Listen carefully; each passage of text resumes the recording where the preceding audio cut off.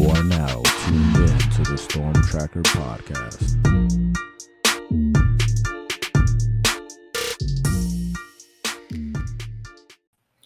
All right, Storm Tracker Podcast here. I am Marcus Benjamin here with my guy Frank Tucker, representing for CanesCounty.com, part of the Rivals Network. And Frank, finally, it's over. The Cormani McClain saga is done. Dunzo. We don't have to talk about it. Well, we're gonna talk about it once he hits the field, and you know, Canes fans will definitely talk about this whole situation.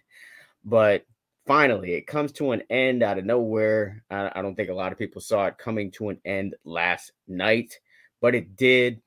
But a lot of speculation about him going to Colorado, including from us, is finally true or comes to fruition. He's headed to Boulder with Coach Prime. I can't blame him too much to be, I guess, you know, taught by the greatest to ever do it at his position.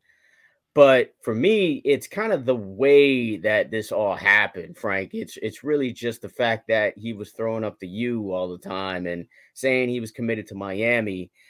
I think that kind of rubs, you know, myself and a lot of people kind of the wrong way about the situation. I'm happy for him. Finally found a place to, go and spend his college years. He's an outstanding talent. He's a good kid, I think, once you speak to him. But the optics, the way that this looked, not good in the eyes of Hurricanes fans. But I'm certainly glad it's over. Yeah, I think everybody's glad it's over. You look online on Twitter, Canes fans are saying finally it's done, right? You pulled the Band-Aid off. You got the bad news out of the way. It doesn't stretch out until the signing day period. I think the big thing for Cormani was who was going to be coaching him at either Colorado or Miami. And we know that there was a lot of speculation that DeMarcus Van Dyke was either going to be leaving the program or he was going to be not on the field, right, over the course of the last month or so. And I think that was a huge reason why Cormani ended up choosing Colorado. He knows that he's going to be developed by Deion Sanders. And he knows that Deion Sanders is going to bring in an excellent defensive back coach, right, and do the things needed to make sure that him and Travis Hunter are going to be potential first-round draft picks. Right, NIL was definitely a factor. I think Miami made sure everything was crossed, in regards to the T's and dotting the I's. But it just really boiled down to Mario not putting DeMarcus Van Dyke on the field, not splitting the defensive back room, and I think that's the most disappointing part for me. Right, he's a 18-year-old kid. I'm not going to reflect too much on his decision and blame him for not going about the process the right way. He's still a kid at the end of the day. But I think the adults in this situation, right, his family, his circle probably could have advised him to go about this better. And I think that Mario could have went about this better in regards to how he handled the DeMarcus Van Dyke situation. Because from what we've been told, Cormani was promised that was going to be his guy when he came to Miami. He was not going to be put in a position where he was going to be lied to.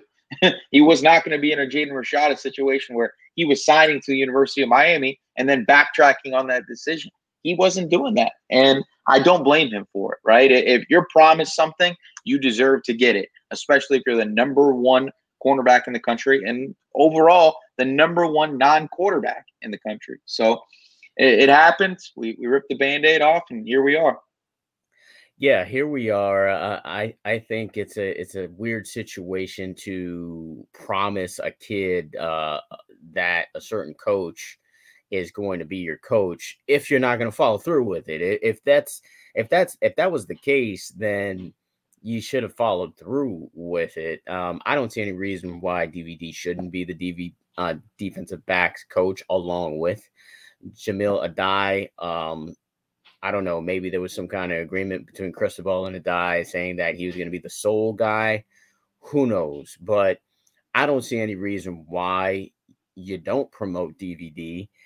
He's definitely shown that he's a top-notch recruiter, and he is a guy that kids resonate with, that people resonate with. I mean, he's just someone that is really valuable to this team, and especially when it comes to recruiting in South Florida. So what you're risking now, though, is you're risking losing a guy like DVD because of this whole situation, and just just not promoting him at all. I mean, if you didn't want to promote him because of Cormani, I guess, but now I'm sure DVD thinks that he's worth a defensive back's job somewhere, or that he can get a job and really kind of elevate his career.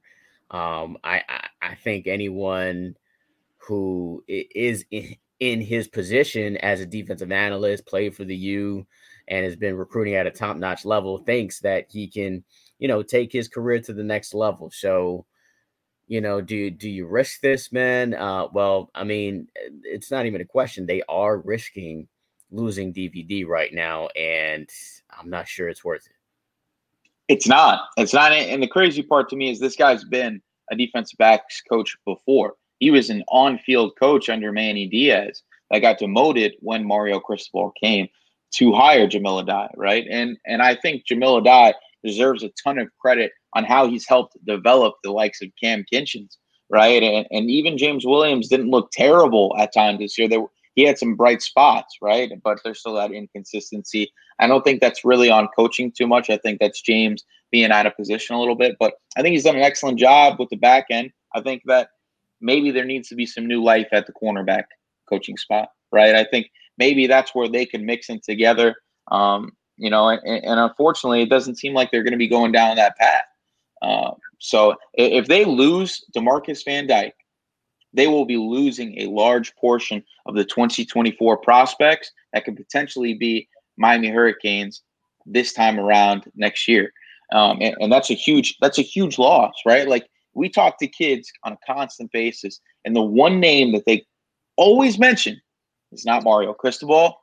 The only time Alex Mirabal is mentioned is usually if it's an offensive lineman, right? None of the defensive line coaches.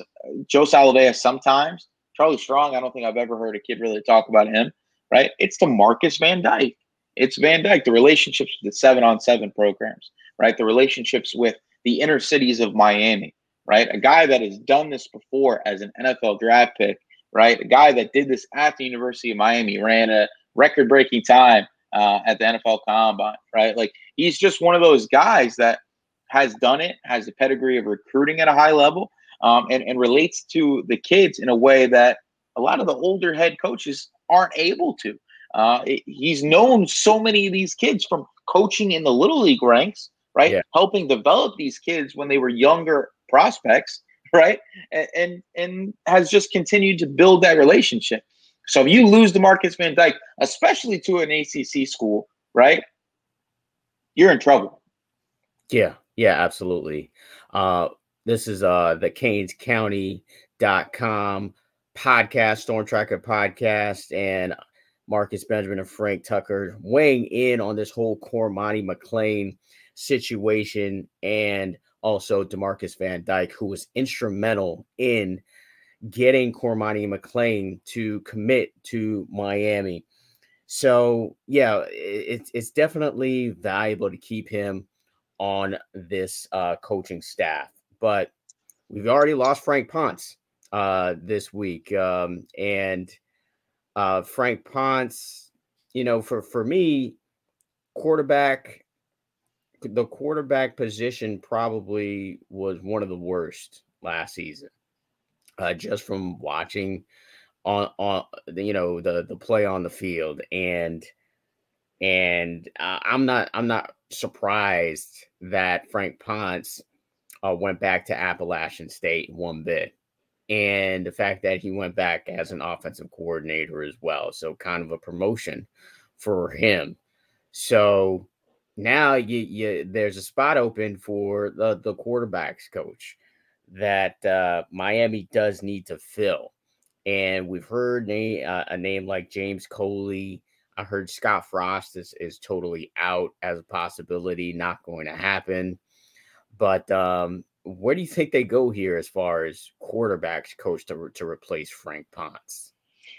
I don't know if we're going to see a replacement until we get a resolution at this offensive coordinator spot with Josh Gaddis, right? I think that they got to figure out what they're going to do there. I really don't see anything happening until after the signing day, the last signing day period.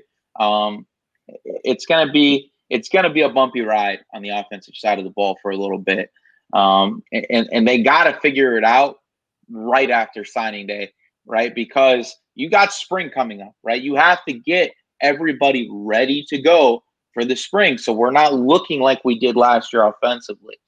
Now, I think that the reason that you got to wait until that signing day, right? Maybe not long after, but wait till that signing day is because if Gaddis is not your offensive coordinator, you want to bring in an offense coordinator that's also a quarterback coach, right? That's typically where you see the quarterback coaches. You don't have a guy coaching receivers and calling the plays and then having another guy coach the quarterbacks. That has to be an in-sync relationship. And at the beginning of last year, Tyler Van Dyke spoke about it himself, that he didn't even really get into groove with his offensive coordinator in regards to watching film until what was it, like week 3, week 4?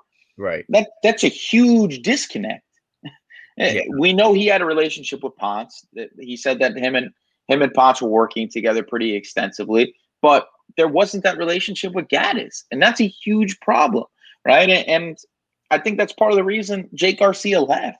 And now we're seeing him potentially go to Missouri, to the SEC, where he is going to have a chance to start. He's extremely talented. We know that he was one of the top quarterbacks in the country when he was coming out of high school.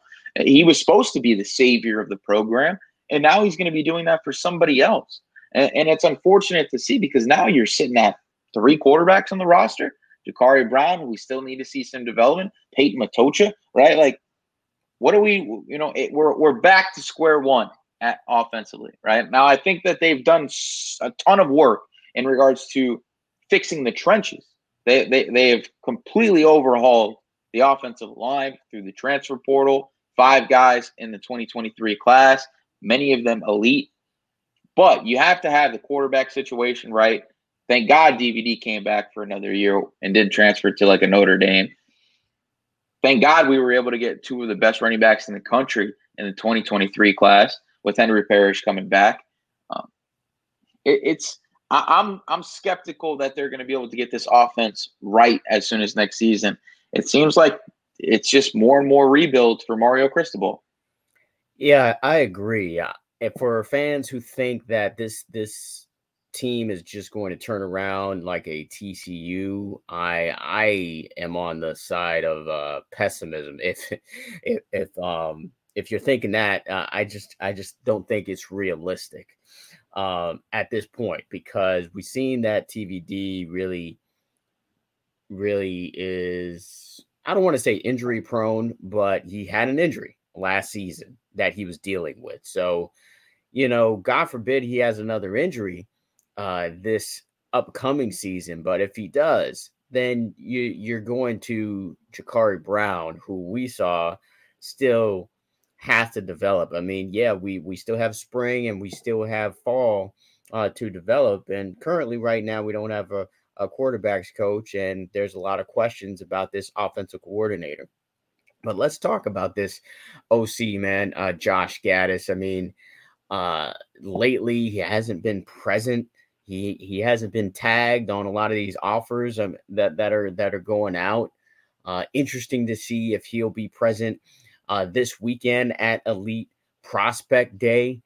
Most of the fan base is out on Josh Gaddis for good reason. The offense was historically bad last season, with a couple of games where they couldn't score touchdowns, the consecutive quarters with no touchdown scores, albeit it was with backup quarterbacks like Jake Garcia no longer with the team and Ja'Carri Brown.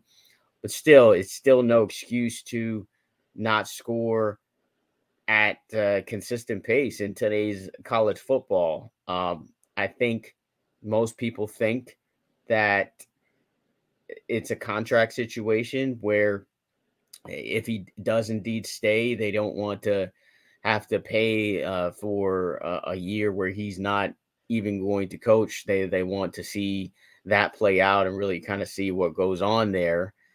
That definitely could be the case. Or he might be gone in a couple of weeks or a couple, or maybe a month, because it hasn't been a full year actually when he's been hired. He was hired in February, like the first week or so in February. So maybe we see a change at that time. Overall, I just think I think Gaddis. It's hard to say that he has earned another year based on what we've seen last season. But what I did hear from a source very close to the situation is that he was ill or sick, and that's the reason why he is unable to kind of be around the program right now. If that is indeed the case, I hope he, is, okay and recovering or whatnot. Or maybe he is, this is all speculation, but we have heard and somewhat reported that we've hear that he's interviewing at different places. We've heard Penn State, we've heard Iowa. Maybe he is going back to the Big Ten. It could be a possibility, because you just kind of never know what could happen. But just overall, Frank, your thoughts on the offensive coordinator position? Should they go in a different direction? And are you buying any of this information that you're hearing about Josh Gaddis? I'm definitely buying the information. It seems like when there's smoke, there's fire, especially in the coaching ranks of college football, right? When there's suspected interviews, usually those are happening. And, I know he has a pretty good relationship with James Franklin at Penn State. I wouldn't be surprised to see him go there. But if I was Mario Cristobal, which I'm not, but if I was, I would be giving Josh Gaddis another year. I would be buying into him. He was one of the best assistant coaches in college football at multiple different spots, right? This wasn't a one-year wonder thing at Michigan. He was a wide receivers coach at Alabama that helped develop some of the best receivers in college football and guys that ended up being first-round draft picks in the NFL. We've seen him do it before. It was a tumultuous first season at the University of Miami for Gaddis, but we also have to look at it from the lens where there was at one point in the year where he had 6 healthy offensive linemen, and many of them were guys that probably shouldn't have been on the field from a physical and mental standpoint. It was tough for him, right? Jalen Knighton had his issues this year. Henry Parrish wasn't healthy for the majority of the time. Trevante Citizen gets lost in the first scrimmage. The receiver room banged up throughout the year's suspensions. Colby Young, guy that doesn't come in until like July, right? So I'm super excited about Colby Young this year. You got me hyped up about that. You got me hyped up. I'm bought in. I'm on the train. But it's for me. I think Gaddis is a very good coach, and I think if we lose him to a school like Iowa, I think we'll see him pay off for Iowa, right? I think he would do really well. I think fans are quick to pull the trigger on coaches. And I think we're at the age, because of social media and because of the numbers of college football offensively, that we expect 35 to 40 points a game, no matter who the offense coordinator is. But it's just not that simple, right? Personnel matters. Culture matters. Quarterback play matters. All those things were against Gaddis this season. And I think he's kind of being the scapegoat for a 5-7 season when he really wasn't all his fault. And, I've spoke to a lot of high school coaches that still have a lot of respect for Josh Gaddis, because when you really break down the film, it wasn't always the play calling. That was the issue. It was a lot of execution. And we saw the players talk about that in press conferences, that it's not on the coaches when we don't execute, right? Kevin Steele was a perfect example of that. Cam Kinchins said at the end of the year that you can't blame the coordinators and the play callers if guys are in the wrong spot, they're not communicating, and they're not doing what they need to do. So if it was me, I'm giving Gaddis one more year. Yeah, and I actually agree with you, man. I agree with you 100%. But I'm going to be on the side of fans and really kind of question it all with. So basically, what we're saying is that Manny Diaz left this team in shambles, right? Like they that coaching staff couldn't have done any better, or if this was Manny Diaz given another year, they would have had the same season or worse season, which is what a lot of fans would speculate that is not true. So I think many people think if Red Lashley was still the offensive coordinator of this team, that they would win more games, score more touchdowns. TVD, Jake Garcia wouldn't have such a regression that we've seen. So is that really the case, that Manny Diaz recruited on such a bad level and left the team in such a disarray that that's what happened here, and it's not the coaches, it's totally on the players, and the fact that they weren't executing the plays better. I mean, the season before, it wasn't that terrible as far as definitely on the offensive side of the board, or side of the field, and on defense, they were giving up big plays, but it didn't seem like it was at the consistency as it was in the previous season. So, plus, just playing devil's advocate here. So, if I were to explain exactly what happened here, based on what you just said, Manny Diaz's recruits are what's the problem here? I think the recruits, the lack of culture, right? Like, so everybody wants to compare TCU to Miami, right? Both teams, had new head coaches, right, and had rough seasons the season prior. TCU was 5-7. What people don't understand is Gary Patterson had built a culture over the course of like 15 years at TCU. They were continuously in New Year's 6 bowls. They were a 10-win team almost on a yearly basis until the end. There was a plan in place. Like, there was an ability to put a plan in place at TCU that there wasn't at Miami. And there's a reason that they hired Mario Cristobal and not a Sonny Dykes and not a Lincoln Riley, right? They brought in a guy who they felt was going to overhaul the program and not a play caller, right? And I think everybody's like, oh, we should have got a Lincoln Riley. We saw what Lincoln Riley did against Tulane, right? This was USC with NIL ability, right? They brought in elite transfers. Caleb Williams wins the Heisman. Jordan Addison is one of the best receivers in college football. Mario Williams was one of the best receivers in his class. We've seen what he was able to do in high school, right? He came in this year, had a solid year. They have talent around him at USC. And then he goes and loses to the team that had the biggest comeback in the history of college football, right? But they were in the game, though, man. They were in the game. Cotton Bowl, which is a power, a group of 5 bowl. Like, it's just all I'm saying is the fact that they were there. They were in contention to win the Pac-12. They certainly had a better season. They produced a Heisman, trophy. I mean, come on, man. Like, to blame it on Tulane, especially against our guy Michael Pratt. Come on, man. All I'm saying is, right, that at the end of the day, all that matters is championships, right? But they weren't a championship in that game. So, like, but my thing is that Mario Cristobal is following a pattern that guys like Nick Saban have laid, right? This is a road that it's a proven method, right? You build a culture, right, and then you recruit from the trenches out. Mario Cristobal is doing just that, right? And unfortunately, I think that the wrong guys are getting the blame here.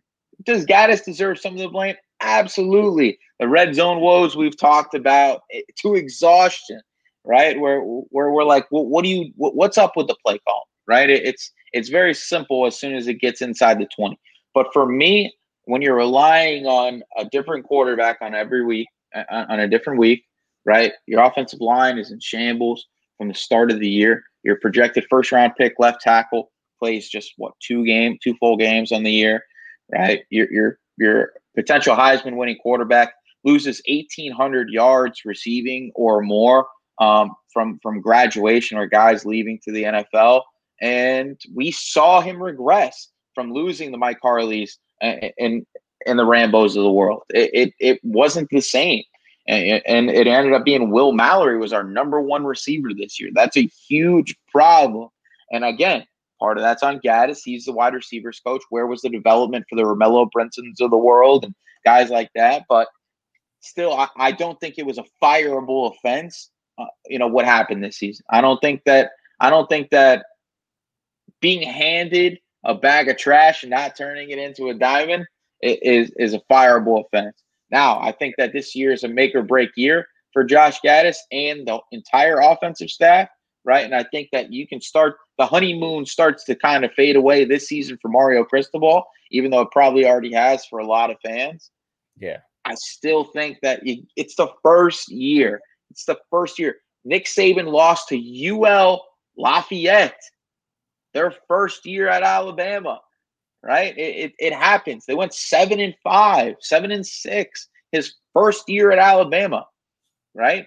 It happens. It's a process. This is a building of a program. This is not right. If they win 8 games this year, people need to be happy, right? Because it's a progression. You want to see a progression, right? And listen, Nick Saban did win like 11 games his second season.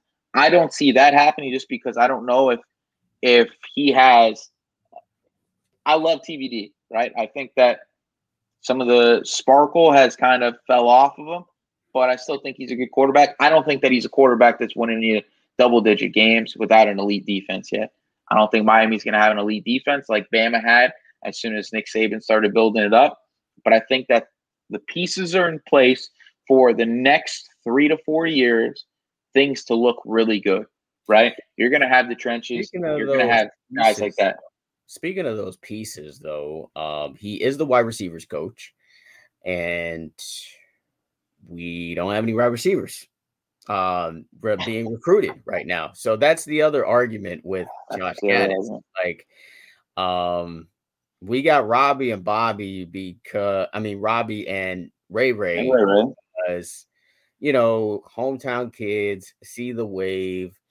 And other factors involved. I don't think it was a lot of necessarily Josh Gaddis recruiting those guys, but we don't have any other receivers. We obviously, you talked about Kobe Young. Yes, we're getting Restrepo back, our number one, I guess you could say, with a couple other pieces like Ladson, but you need another receiver, right? Especially from this transfer portal. They were supposed to get a couple this cycle. Ante Thornton, fell by the wayside.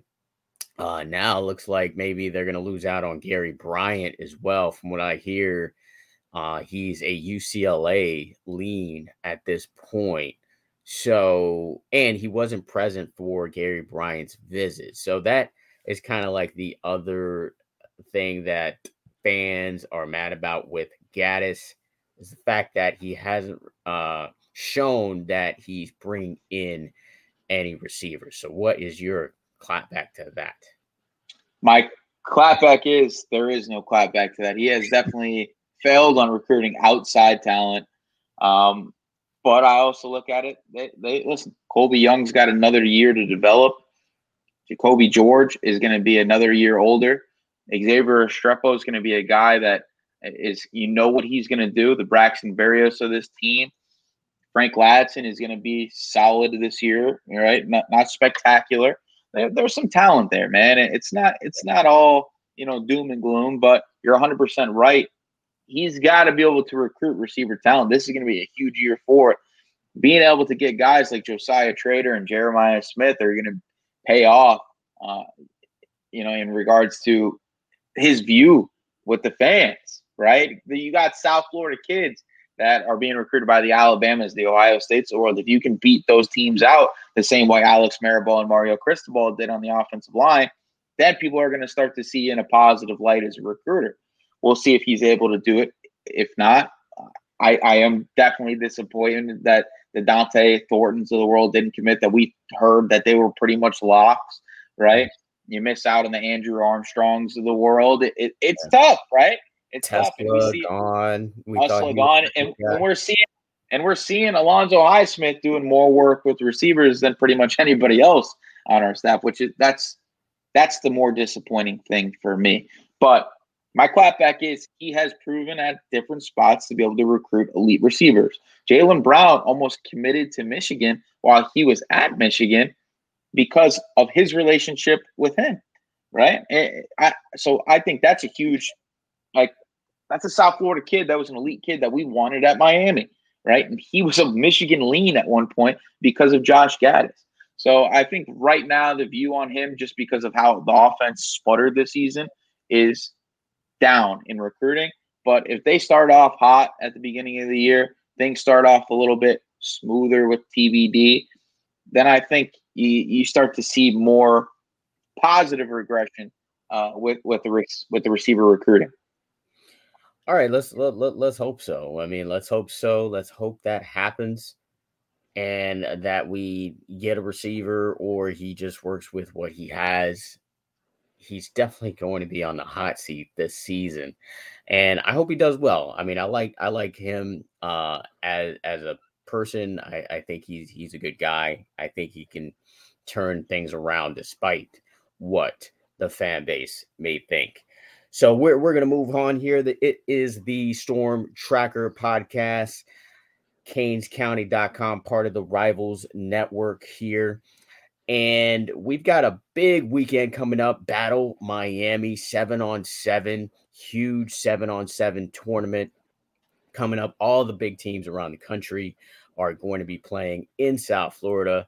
And that means all of the top players, especially at the wide receiver, defensive back, and quarterback position, will be in South Florida. And what that also means is that many of these players will be visiting the University of Miami this weekend for their Elite Prospect Day. We are updating a list daily on CanesCounty.com with hundreds of players that will visit Miami. There's a ton of guys on that list, man. I don't know how they're going to really manage it all. I heard it was kind of a clusterfuck last season, but we'll see how they kind of organize it all. They do have it broken up into 3 sessions where they're breaking up in the morning time, afternoon, and the evening time. So we'll see exactly how this all plays out.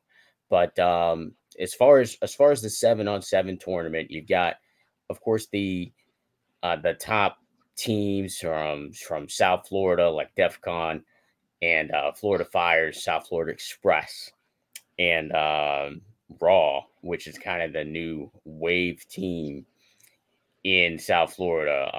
What are your thoughts or predictions of how this weekend will play out? I think people shouldn't expect commitments, right? I think that's one thing people always talk about: who are we going to get out of this weekend? I think this is a weekend of positive movement in the 2024 and 2025 classes. You're going to have hundreds of kids, like you said, over the course of 3 different visit periods on Saturday. And you're going to have some of the best teams in the country outside of South Florida, right? 24K in Tampa. You get DEFCON Texas bringing some kids. You get, teams out of California. You get teams out of just kids from all over. And the beautiful part about it is, with the way 7-on-7 is working right now, you have so many kids from out of town playing for teams that are not from their home area. So, So South Florida is going to be really like the beacon spot for recruiting this weekend. And that's huge for Miami. They call it the Junior Elite Prospect Day, right? It's not just the Junior Elite Prospect Day. You're going to have kids across all classes. This is going to be a chance for Mario Cristobal and the rest of the staff to stamp themselves as the ultimate recruiters in these kids' recruitment. And it's a chance for these kids to see South Florida over a 3-day period as well. One of the advantages of being in South Florida is it is absolutely beautiful. It is like 82 in South Florida right now. A lot of these kids are coming from places where it's not South Florida, right? If you live in Oklahoma, this is a complete different world. So we saw a lot of positive momentum with the 2023 class in this January to end of February time period. And I think it's going to happen once again. We're going to start to see more of the targets start to solidify in the 2024 class after this, because we saw a lot of the 2023 kids come back several times for unofficial visits. We'll see guys start to talk about coming back after the dead period in March, and then in April, and you'll start to see guys come back in June and July, and that's when we'll start to see who's going to end up in this 2024 class. Who wins this tournament, though? Whew. Trillion Boys is loaded, right? They got Division I kids at every spot. South Florida Express, again, Division I kids at every spot. Raw, same thing. DEFCON's pretty solid. It was Tucson Turf, I believe, that won last season. They won it last year. But South Florida Express won OT7 at the end of the year in Vegas to ultimately win the national championship. It's gonna be tough because it's the first tournament of the year, right? And you have so many kids that haven't even had a chance to play with each other yet. So there's going to be that breaking of the ice. There's going to be that chemistry, right? You're going to see who's really been prepared, which guys' system works offensively comparative to just being able to put talent together. We saw Miami Immortals last year go into OT7 absolutely loaded, 20 plus Division I kids on their roster, and they ended up going like 2-7 for the weekend. It's not all about talent. It's about chemistry. It's about, having a culture in place. And I think that there's potential surprises. I don't think anybody would have picked Tucson Turf to win that tournament last year. But if you were a betting man, it would be one of the probably top three, Trillion Boys, Raw Miami, or South Florida Express, just because of the talent level that they have. Julian Sand for Raw, we've never seen him play 7-on-7, but you and I both saw it with our own eyes that there's arm talent there. So if he gets acclimated to this game quickly, Raw could be a team to watch out for. Yeah, you kind of just never know with 7-on-7. I mean, I asked the question, I'm not really going to hold you to your choice or whatever that really is. I know in your heart who you think is going to win. Hey, I'm not going to say that, but and then the South Florida teams obviously are dear to me, so I always feel like the South Florida teams generally are better than others. I mean, that may be a bias, but it's just from growing up down here, that is just something that I will stand on. But it's a proven bias. There's facts behind it, right? Two of the final four teams in the national championship last year were from South Florida. Right. You had like four teams from South Florida in that tournament of the top 32 teams in the country. There is no area in the entire country that includes California, that includes Texas, that includes Georgia, that includes Pennsylvania, any place that you can think of. There are no areas like South Florida where it comes to 7-on-7, partially because our kids are so used to playing without pads, right? If they're in the street when they're kids, right, they're playing football with each other. They're hitting each other. They're being aggressive. I know you're not hitting in 7-on-7, but they're used to this smash mouth style of football. They're used to the celebration. They're used to having fun playing football. They're not robots, and this is the ultimate street football type of game that they just seamlessly transition to. Yeah, I like the way you phrase that. It is street football, and I think I grew up playing football in the street, like literally. And when a car's coming back, we just yell "car," and then you're back on, and then you're playing again. And it's an advantage that Miami has is that we can play this all year round. It's not like where it's snowing in most of the country or some of the country right now here in January, where we're outside in shorts playing street football. So yeah, I think we do have an advantage when it comes to the climate and when it comes to just, the speed factor. And that's where 7-on-7 really is a factor. So when it comes to speed, wide receivers, DBs, that's what Miami or South Florida or Florida period really just produces a high level of. And quarterbacks are starting to get up to that level as well. Or, I mean, someone can argue that, quarterbacks never were really a position that South Florida didn't have. I mean, Geno Smith was just in the in the playoffs. I mean, and he's a guy who obviously grew up down here. So yeah, it's going to be very exciting. I'm going to put my money on South Florida Express just because that's the team that won last season. I love JJ, JoJo, CJ, Chance. Those guys.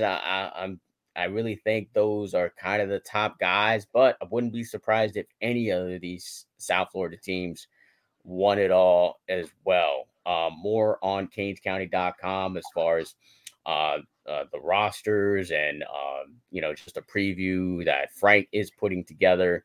We'll continue to add players that will be visiting for Elite Prospect Day. It's going to be a huge weekend in South Florida when it comes to football and when it comes to the Hurricanes, because, last year they had a ton of guys who visited for Prospect Day who ended up with the class. So we are potentially going to see some guys that will be potentially be added to this 2024 class. Are there any potential guys that you see, particularly in the 24 class, that should be added to Miami's class? I mean, you look at Chaminade Madonna, and I think that's where the class really should start, right? Zaquan Patterson, Jeremiah Smith, Josiah Trader, CJ Bailey, Davion Gauss. I think those are all guys you can build your class off. I wouldn't mind going after 2 quarterbacks in this class. So adding CJ with an out-of-state kid would be my ideal situation, especially with the lack of depth at quarterback right now. Davion Gauss, you just added 2 elite running backs. Why not add a kid who has been a Miami Hurricane via Rod Mack since he was a little kid and would be part of that gel of that purple machine group that came out of the Miami Gardens Ravens that is super tight-knit. And if you can keep that group together, that means you get Jeremiah Smith. That means you get Josiah Trader. That means you get Chance Robinson. That means you get it's just one domino after the other. So for me, it's really just that conglomerate of players that come from Chaminade Madonna that I think needs to be the base of this class. And then you start building out from there. I think Charles Lester, who also plays for South Florida Express, is a guy that I would love to see. Turning the page on Cormani McClain would be really easy if you added the number 1 cornerback in 2024, right? And he's a guy that's a Florida guy. He's now playing for South Florida Express, meaning he's going to be down here pretty frequently. So you're going to have a chance to talk to him, recruit him. I just think that Chaminade is where we look for the beginning of that 24 class. Yeah, so some other guys to just kind of think about is Ellis Robinson is a player that I'm really impressed with.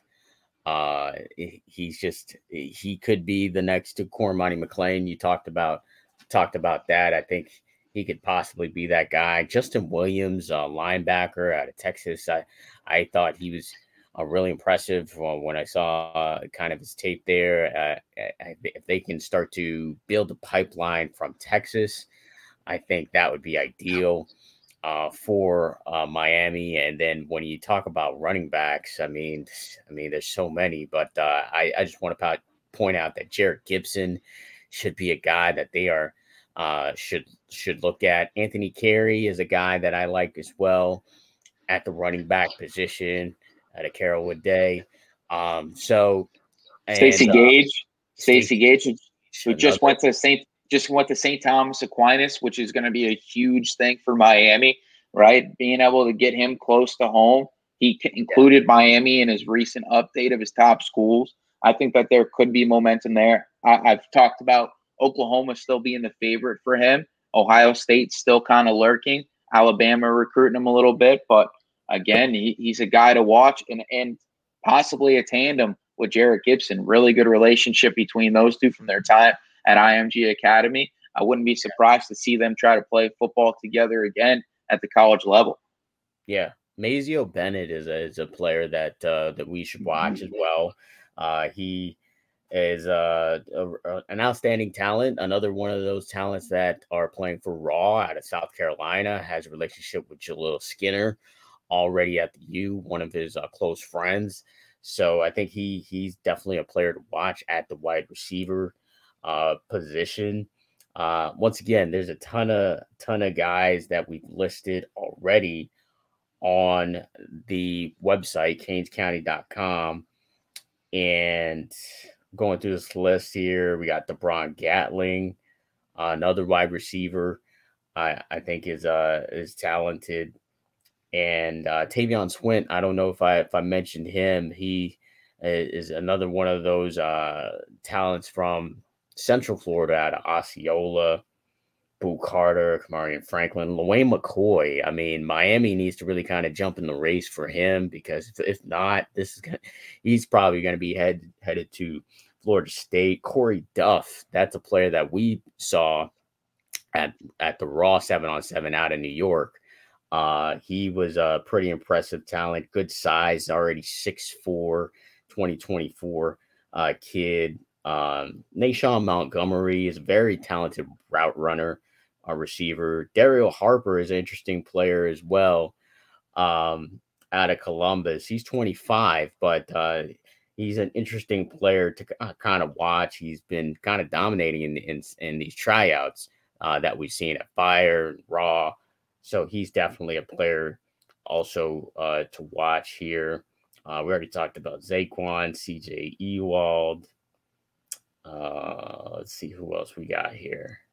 I think an interesting player in 25 to watch is the number one quarterback in the class. It's Bryce Underwood. He's going to be coming down with his 7-on-7 team. And I know it's a look ahead at 2025, but he's in such a high talent. We're seeing quarterbacks commit earlier and earlier, right? And if they can kind of get in a good page with him, even without a strong offensive staff in place, I think that would pay off in a big way for Miami moving forward, because like we've talked about, the depth at quarterback is really bad right now. It is rough. Emory Williams is a guy that we like. We think he has potential, but with no real quarterback coach in place right now, how much development do we think he's going to get very early on? I think he's a super, super redshirt candidate the first year. And I think that there's potential for a lot of these quarterbacks to reclass. We saw Colin Hurley do it out of 2025 to 2024 going to LSU.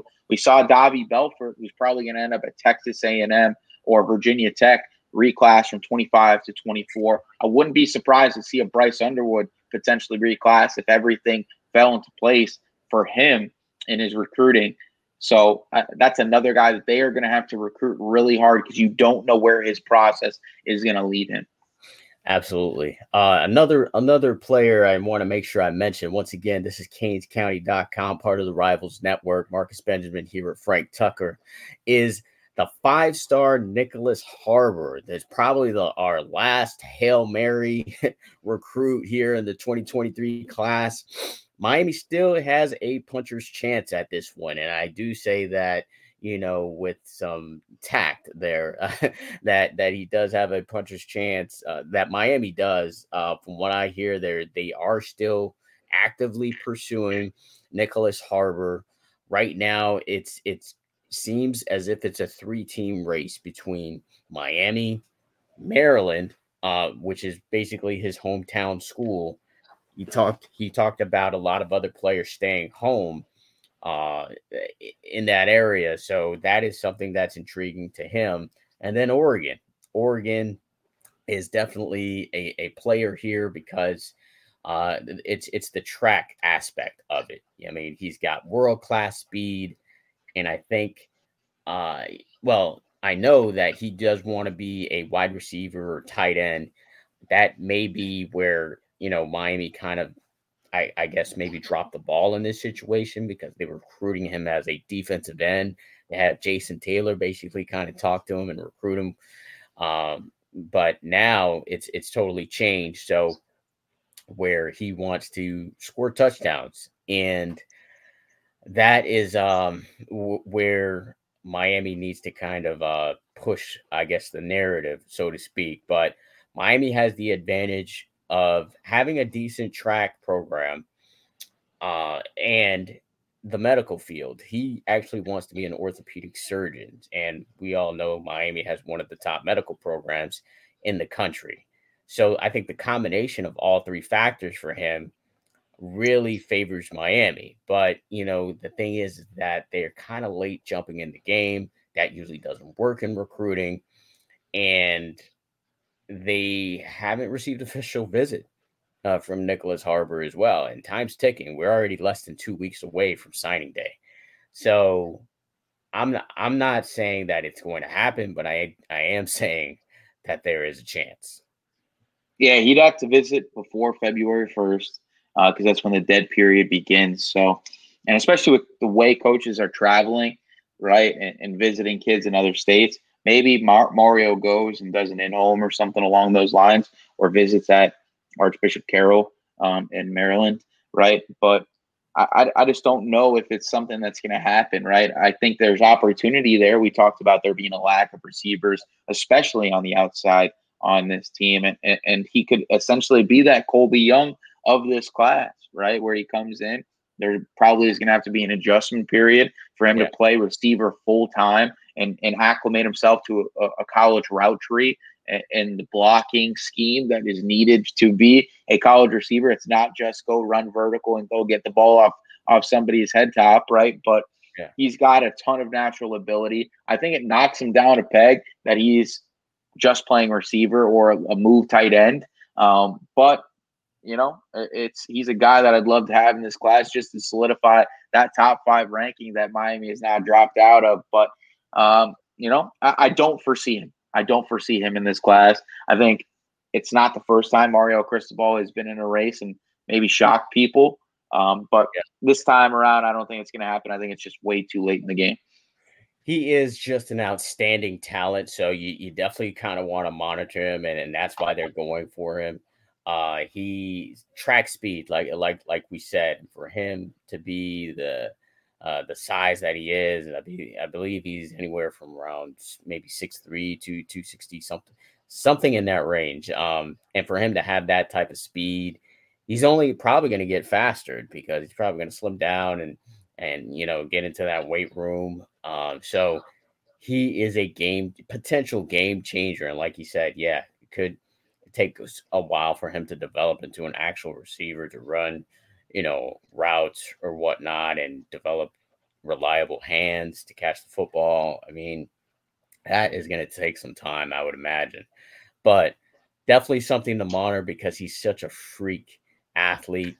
Had a chance to speak to him at the UA All-American game or the media day, and he comes off as a really nice kid, very genuine.